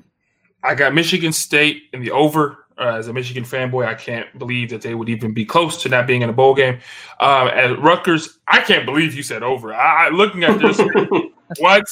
Monmouth and Monmouth. That's blasphemous. So I definitely got them in the under. And Maryland at 3.5, I'll take over. I have no reason not to. They're a team that can surprise everybody. Scott knows very well. Thanks, Xavier. So I'm definitely going to take that over. So now I guess I'm moving to Northwestern, Purdue, and Illinois. Northwestern 5.5, 5 and 5. By the way, Nick, what? They could be in contention for the West. They won it 2 years ago. Yeah. If I was Jesus, I'd turn water into wine. But I mean, I'm not. So, no way that Northwestern is competing for anything other than, do they have a trophy with somebody? Is the Paul Bunyan? No, that's not them, is it? But no. That's Iowa and Minnesota, isn't it? Okay, cool. So they can't even compete for a trophy at all. So, anyways, I'm going to go under on Northwestern. They have put a very sour taste in my mouth after watching any of the noonday Northwestern games after last season. It's just abysmal. It was rough. See, my dog is angry at you. Next on the list, we have Purdue. I don't like Purdue. It's going to be the Rondale Moore show all over again. That doesn't bode well for them, as you can never win too many games with your receiver being your bona fide best player. It does not bode well for them whatsoever. I don't like that for them. I'm going to go under there. And Illinois, I'm going to go over. The Lovie Smiths are going to get to a bowl game back-to-back years. They did it last year. They're going to do it again this year. Lovie Smith's going to have that team rocking in Chicago. Okay, so for me, Michigan State, I'm going the under. I'm not a fanboy. The head coaching change kind of late in the process. Plus, just as our buddy John Lobb would call it, a Neanderthal offense. I do not like. I don't want any part of it. So no, thank you for Michigan State for me. Rutgers. I just can't. I can't. So I'm not going to put any money on Rutgers to win 3 games and then sit here and have to root for them to win games against not Monmouth because I don't think they can do it. So I'm out on Rutgers. Maryland, Xavier was a jerk and mentioned it, but he was also right. They can beat anyone at any time, and I wouldn't be shocked. I'll take the over on 3.5 for them. This isn't going to be happy for somebody here. My thoughts on Northwestern. I'm going over. I think we're not the only source that has them with a much improved team. We've seen them win recently. It's not long ago. Nick and I know, because we're much older than you, Xavier, that 2 years isn't that long a time. It probably seems like forever for you. It's not that long ago. So I think they can turn around. Purdue, I want to bet Purdue, but I think this talent edge in 2 of 10 games is fairly telling. So I don't think they get to 5 wins. But I think the reverse for Illinois, who has the talent edge in 10 of 12 games, and their number is the same 5. I'm going to go over at Illinois and the Fighting Lovie Smiths and get them to a bowl game again. Nick, I'm telling you, Northwestern is your USF from last year. No. Watch what I say. They're going to be 2-9, and Nick's going to be like, "Well, I've learned some lessons from last year." I'm going to have bets with Xavier because I'm going to take I'm going to take Northwestern to go over, and I'm taking Minnesota over FAU in that Week 1 game. So I would also take Minnesota over FAU. I'm in favor by double-digit points. So. I'm putting the $100 down. I'll call you guys at the bank. Yeah. All right. Yeah. I'll give my PayPal information for sure. So once again, we've gone long on the Power 5 conference, so we do have to lightning round a little bit on the G5. So I'll give you a team, and within a sentence or two, Nick Allen, within a sentence or two, tell me why they're going to go over or under their win total. So we'll start out with Buffalo in the MAC. 7.5 is their total. So you think they're over or under that total? Over. They're favored in 9. Talent edge is an 8. Best team in the MAC. Wow, look at that. Wow. Xavier, over or under? I'm gonna go over. I'm gonna agree with Nick on that one. Yeah, I think best team. Yeah, me too. MAC best player too, Jarrett Patterson. Yeah, Jarrett Patterson by far. Yeah, and Marks is a good backup to him as well, even if something happened to him. So Buffalo's in a good position. First and ranked 72nd in the MAC, by the way. No team in the Big Ten is ranked lower than 68. So just Rutgers and Maryland. I was like, there's no way Rutgers. Right. No way Rutgers is. I was looking at Purdue. Yeah. So Rutgers and Maryland, obviously pretty bad, 92 and 94. But 72 is the highest. Only 2 teams rated lower than Buffalo overall. Okay. So I'll take the over as well. Ohio, 8.5 is the Vegas insider win total. We got them at 8-4. Nick, what do you think? I lean under. We haven't favored in 9, but Ohio, as good as they have been, has shown a tendency to lose games that they shouldn't. So the talent edges give me pause. Only 5. So I think that coupled with a history of a couple of inexplicable losses, I think they go under.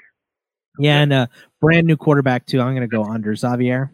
That's exactly what I'm going over. Brand new quarterback is not good for trying to get 8 wins plus in a season. It's never a good idea. You said over. You meant under? Oh, I'm going to say under. Yeah, I'm sorry. Yeah. Clarifying. And then the next team, Miami of Ohio, ranked 100 overall, 3rd in the East. Their total is 6.5. We got them at 7-5. Talent edges in 7 games. I think they're kind of the opposite of Ohio, where you have a random win out of nowhere for Miami of Ohio. Nick, what do you think on that total? Absolutely. Defending MAC champions. They kind of got there a year earlier than anybody would have expected. So, most expect them to be the team to beat this year. And I think that they kind of overachieved last year, but this is a very solid team. It's somewhat similar maybe to a Minnesota, where the team might be just as good, if not better itself, but end up with a worse record. So I think the number is very fair. I think that they can still get over, because I think you're right. I do like Chuck Martin and sort of the job that he's done there. And they are a pretty experienced group, still a little young, but very experienced. Have a now sophomore quarterback with a year of experience as a starter under his belt. So I think they get to 7, but I think that's pretty close to the max. I'd be very surprised if they did any better than 8-4. Xavier, your thoughts? Yeah, they have the MAC Freshman of the Year in Brett Gabbert. I think he improves on what he did last year. They won the MAC last year, and I think a lot of people were surprised by it. 6.5 wins. I think I'm going to go over here. I think they're a team that can easily get to 7 or 8, and I think Brett Gabbert makes that next step to help them get to that point. Kent State, 5.5 talent edges in 5 games. We got them predicted to go 4-8. So probably still an under on a rebuilding squad out of the MAC in Kent State, right, Nick?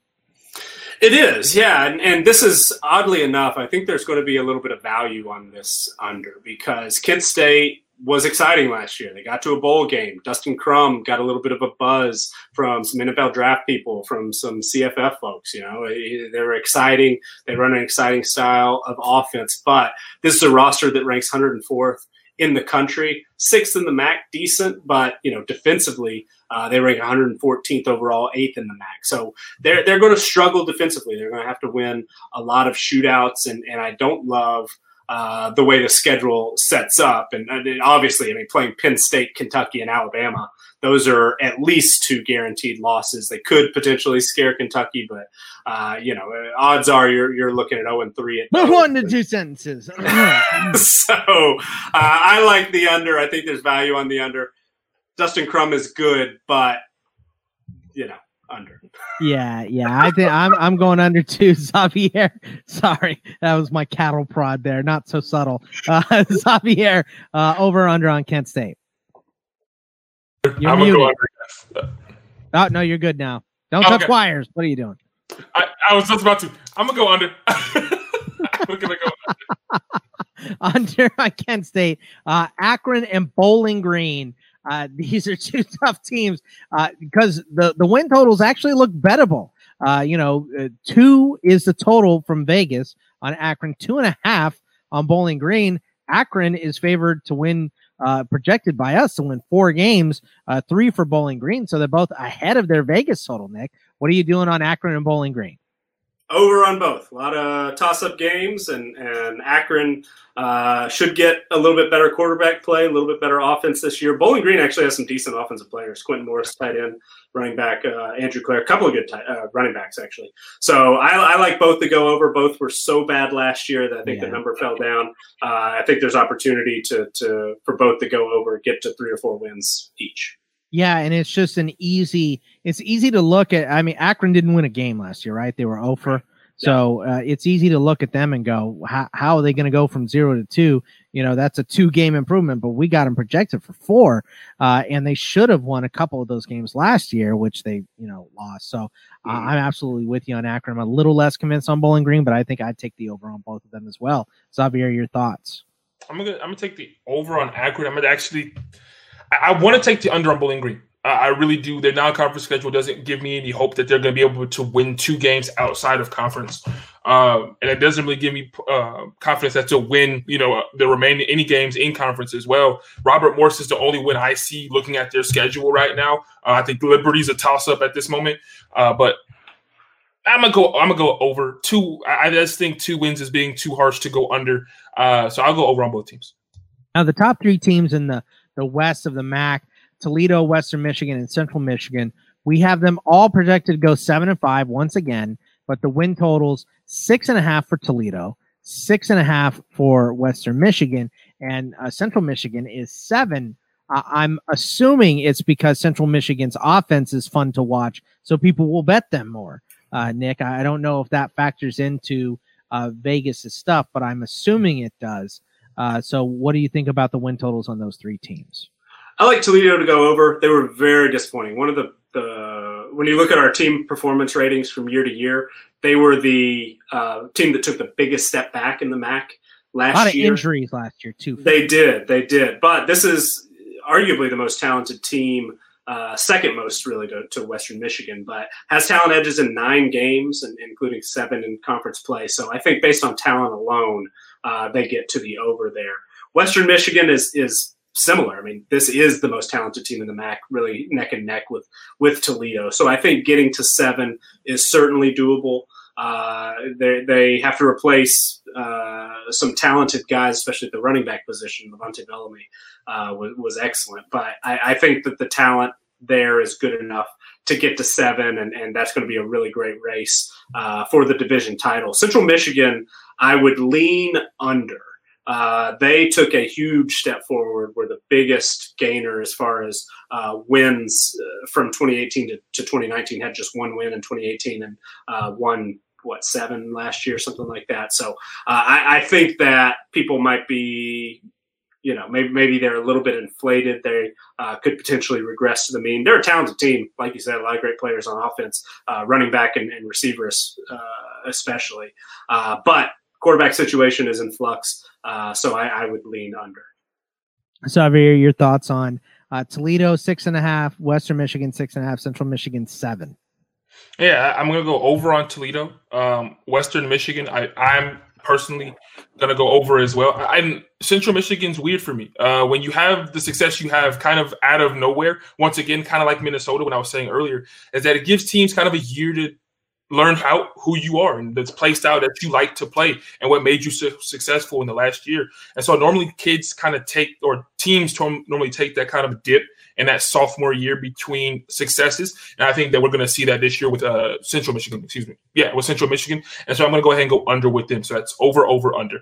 Yeah, same for me. I'm same with Xavier. Over, under on those 3 teams. And the last 3 teams here in the MAC, all, look, we don't have a projection to play horribly. 6-6, 5-7, 5-7. So a game away from a bowl, but talent edges. Ball State very high at 7-5, 3-9 for Northern Illinois, and 2-10 for Eastern Michigan. And the Vegas numbers show that as well. 6 wins for Ball State is the number, 5.5 for Northern Illinois, and 4 for Eastern Michigan. So it seems like Eastern Michigan is the most tantalizing one to bet the over on, but they have talent edges only 2 games. So I feel like these 3 teams, and all ranked below 100 for us, Nick, are 3 of the harder ones to pinpoint a win total on.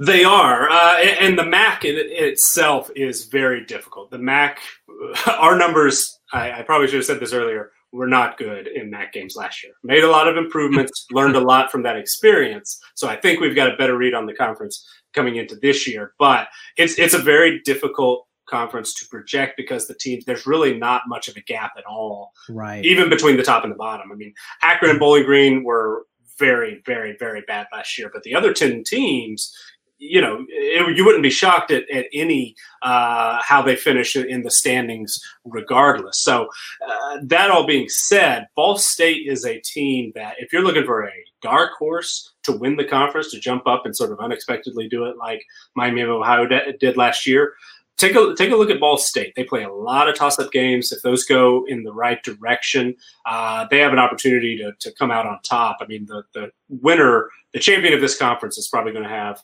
3 or 4 losses. So Ball State as a team's got a lot of talent on offense. Got some really solid, 2 all-MAC players in the secondary, a couple of solid linebackers as well. They were actually the most improved team. They were the opposite of Toledo in team performance from year to year last year. So I think that they do, they were better than their record showed. So I think that they have some opportunity for growth. Even though our projection is only 6 wins, I think they get to 7. I think they could contend for the West. Northern Illinois, I feel pretty pessimistic about Northern Illinois. They lost 3 of their best players to the 4 or 5 of their best players to the transfer portal last year. Guys who were going to be starters. I don't like it. I think they go under. Eastern Michigan is very tricky because somewhat similar to Iowa, they've got pretty decent coach ratings that we try to put a number on that are things that are difficult to quantify. They've performed well in those, but in the numbers that we can quantify talent, 10-2 in talent edges is really, really difficult. So it looks like they would be a good bet to go over 4 just based on what we've seen in recent years. But the talent numbers and the games we have them favored are both under that. So I'm really, really hesitant. Even though I did predict over, I don't think I would suggest that. So the last 3 teams, Xavier, Ball State, Northern Illinois, Eastern Michigan. Yeah, Ball State, I'm going to go over. This is a team, like Nick said, was toss-up central last year. And they finished 5-7, so you can only imagine if they had have won their toss-ups last year, what their record would have actually been. So I'm going to go over for them. Northern Illinois has had a mass exodus, and in a year where you can't even meet with your players, 3 months out from the season, it's never good for your best players to say, I'm going to head out before the season even starts. So I'm going to go over for them. It's just not a good situation to try to win ball games in. Under for Say it again. Oh, under for them. And then Eastern Michigan, I'm going to go over. This is a team I think that, once again, Nick hit it on the head. This is a conference that's, in my opinion, the biggest toss-up conference that we will talk about for the entire time. And I think that Eastern Michigan could easily win 5 games or 5 or 6 games, and we go, that makes sense, just because we have to see and find out what teams are even good in the MAC come midway through the year, because it's such a toss-up. So I'm going to go over for Eastern Michigan. So it was over. Yeah. I'm going to go over for Ball State. I'm with both you guys. Just a pretty good talent edge for them. I'm going to go under Northern Illinois, like you guys mentioned. The mass exodus just does not instill any confidence there. And I just flat out don't like the fact that Eastern Michigan only has 2 games where they have talent edges. So I'm going to take the under for Eastern Michigan as well. So that is going to wrap it up for us today. Which conferences are we doing next week, Nick? Next week, the Pac-12, the Mountain West, and we'll sneak BYU in because we always have so much time left over. All right. Pac-12 after dark. That's right. So, and we will, hey, look, it wasn't 2 hours. All right. We shaved 10 minutes off from last week. We're getting there. We'll hit our stride by the time these previews are over. So, and I'm sure we'll remember it next year too, with all that's going on this year. But that is going to wrap it up for us today. Remember, you can follow us all on the Twitter at Bogman Sports, at CFB Winning Edge, and at Xavier_Triche, TRICHE, to follow us all on Twitter. And please go and check out the CFB Winning Edge Patreon if you would. Patreon.com/CFB Winning Edge, pretty easy to find. And take a look at all the stuff we got going over there. But we will see you guys next week. Take it easy, everybody.